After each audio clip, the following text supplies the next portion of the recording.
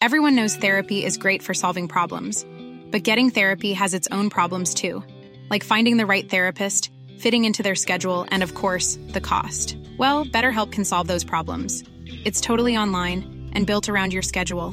It's surprisingly affordable too. Connect with a credentialed therapist by phone, video, or online chat, all from the comfort of your home. Visit BetterHelp.com to learn more and save 10% on your first month. That's BetterHelp, H-E-L-P.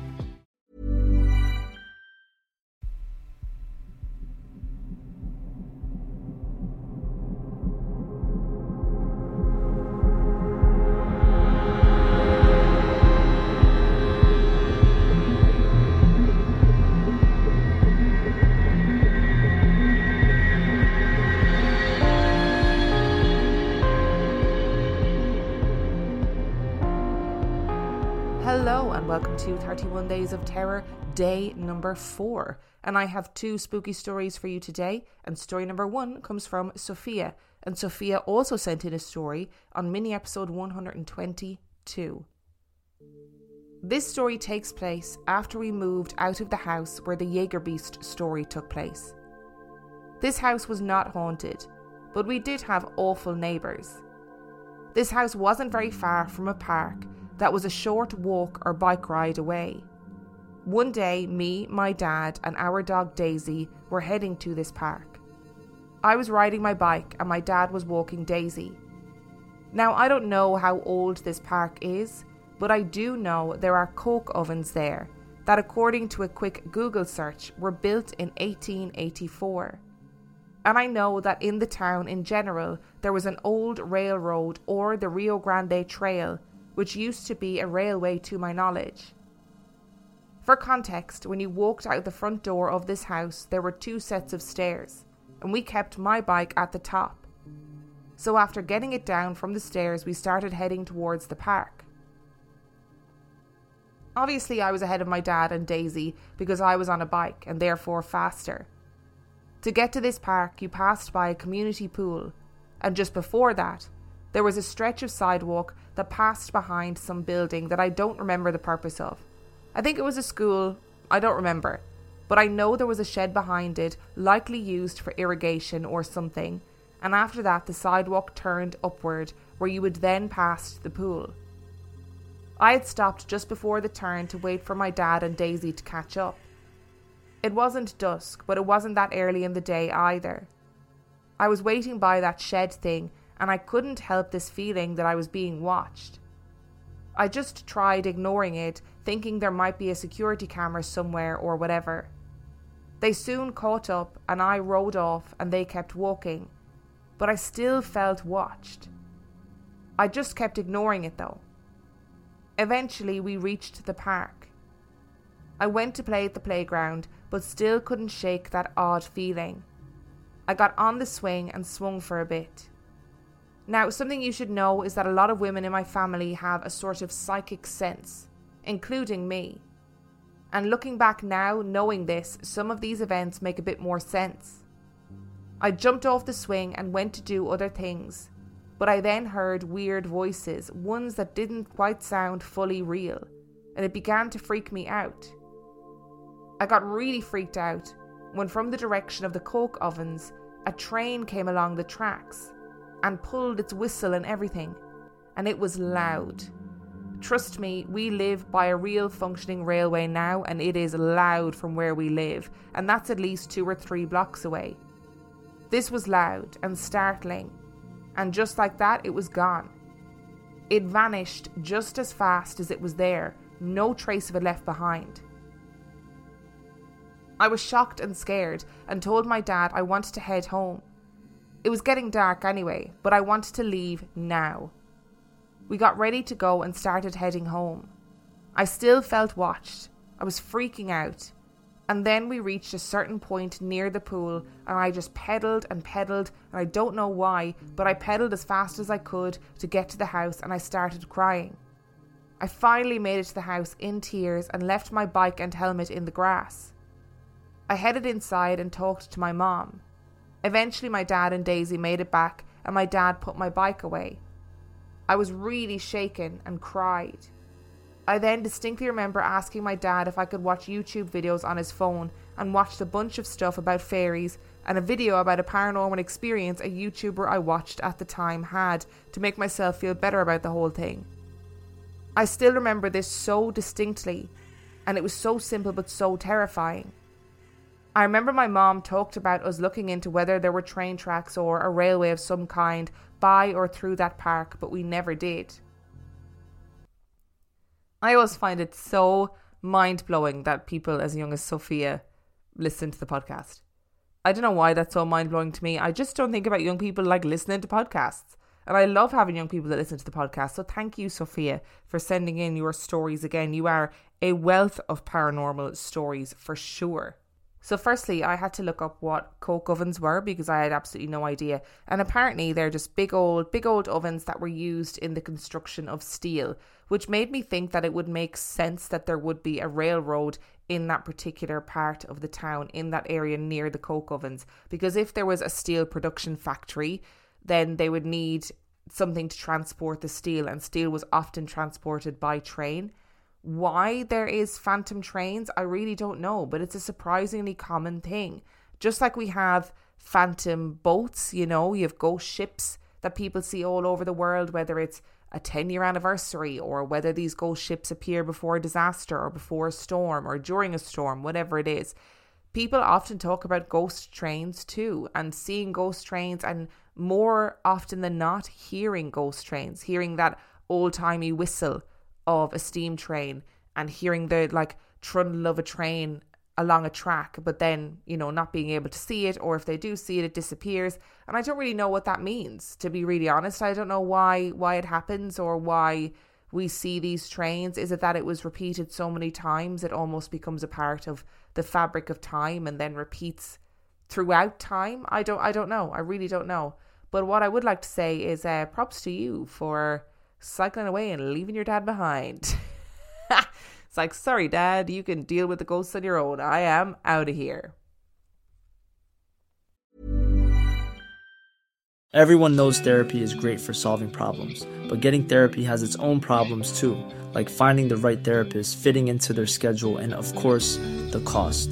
Well, BetterHelp can solve those problems. It's totally online and built around your schedule. It's surprisingly affordable too. Connect with a credentialed therapist by phone, video, or online chat, all from the comfort of your home. Visit BetterHelp.com to learn more and save 10% on your first month. That's BetterHelp, H-E-L-P. Burrow is a furniture company known for timeless design and thoughtful construction, and free shipping, and that extends to their outdoor collection. Their outdoor furniture is built to withstand the elements, featuring rust-proof stainless steel hardware, weather-ready teak, and quick-dry foam cushions. For Memorial Day, get 15% off your Burrow purchase at burrow.com/ACAST and up to 25% off outdoor.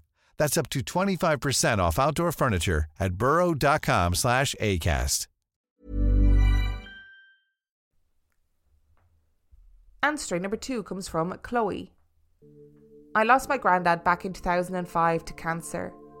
I was only 13 when he passed, and having no dad around, he was like a dad to me. He regularly took me and my brother out on a Saturday with my nan when we were young. We loved it. He would take us to places like the garden centre to look at the fish. Anyway, I digress. A couple of months after my granddad passed, I had a dream about him, which was very realistic. I could see him clearly in my dream, just as I always remembered him, happy and smiling. I was begging him in my dream to come back. He just kept saying he couldn't and that he was really sorry. I woke up and I was crying. I thought nothing of it. I thought it was just a dream.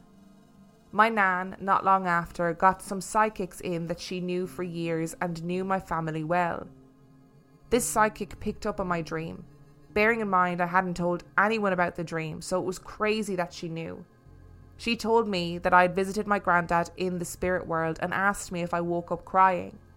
I told her that I did, and she said that was because my spirit had passed to the spirit world, and when my spirit went back into my body, it made me cry. My nan was dying and she was very poorly in hospital. She only went in for a routine operation because she had breast cancer, but she refused to eat and drink while there and unfortunately passed away in 2015 due to renal failure. The night before she passed, I went to bed as normal, and once asleep, I had a dream about my nan. In my dream, she was sitting up in her hospital bed, full of life and smiling. She looked so beautiful. I told her that she looked amazing, and she smiled and said that it was her time to go, so she had come to say goodbye. I had tears in my eyes and I asked her not to go. I told her she couldn't leave, that she had great-grandchildren who loved her and needed her there. She just apologised and said, "I've got to go, I'm sorry." I woke up and sat up in bed crying. 5 minutes later, I had a call off my uncle, which I thought was strange because it was 8 a.m. He said that he was on his way to pick me up, that my nan had passed away at 6 o'clock that morning. I got up, got dressed and went to see her in the hospital. I forgot about my dream until later on in the week after she had passed. I mentioned it to my mom, who thought it was crazy. I would just like to add to this little bit that on the day of her funeral, I was standing outside her house when the car with her coffin came up the street. I felt a cold shiver at the top of my arm, which I immediately knew was my nan. She always rubbed the top of my arm whenever she was standing next to me in her house. It felt exactly like that, so I knew it was her comforting me. Recently, I lost my ex-partner, who is the father to 3 of my 4 children. He had a horrific motorbike accident where he died on the side of the road. Someone passing by gave him CPR until the ambulance got there. They continued to give him CPR for 45 minutes and finally got his heartbeat back. His accident was on Sunday the 24th of April.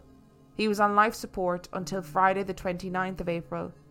The hospital said there was nothing they could do, and he had been brain dead since the Sunday, so he had been gone since the Sunday. What was really strange was that on the Sunday night I'd gone to bed and cried myself to sleep about what had happened. I dreamt that 2 tall male shadows were walking off into the distance together, but I couldn't see who it was. I shot up in my bed thinking, what the heck? It wasn't until I found out that he'd been brain dead on the Sunday that I realised that it was him. He was walking off with his dad, who passed just 2 years ago. I thought it was him because him and his dad were around the same height, and these 2 tall male shadows were around the same height too. It must have been the only way he could say goodbye, considering his body was still being kept alive by the machines.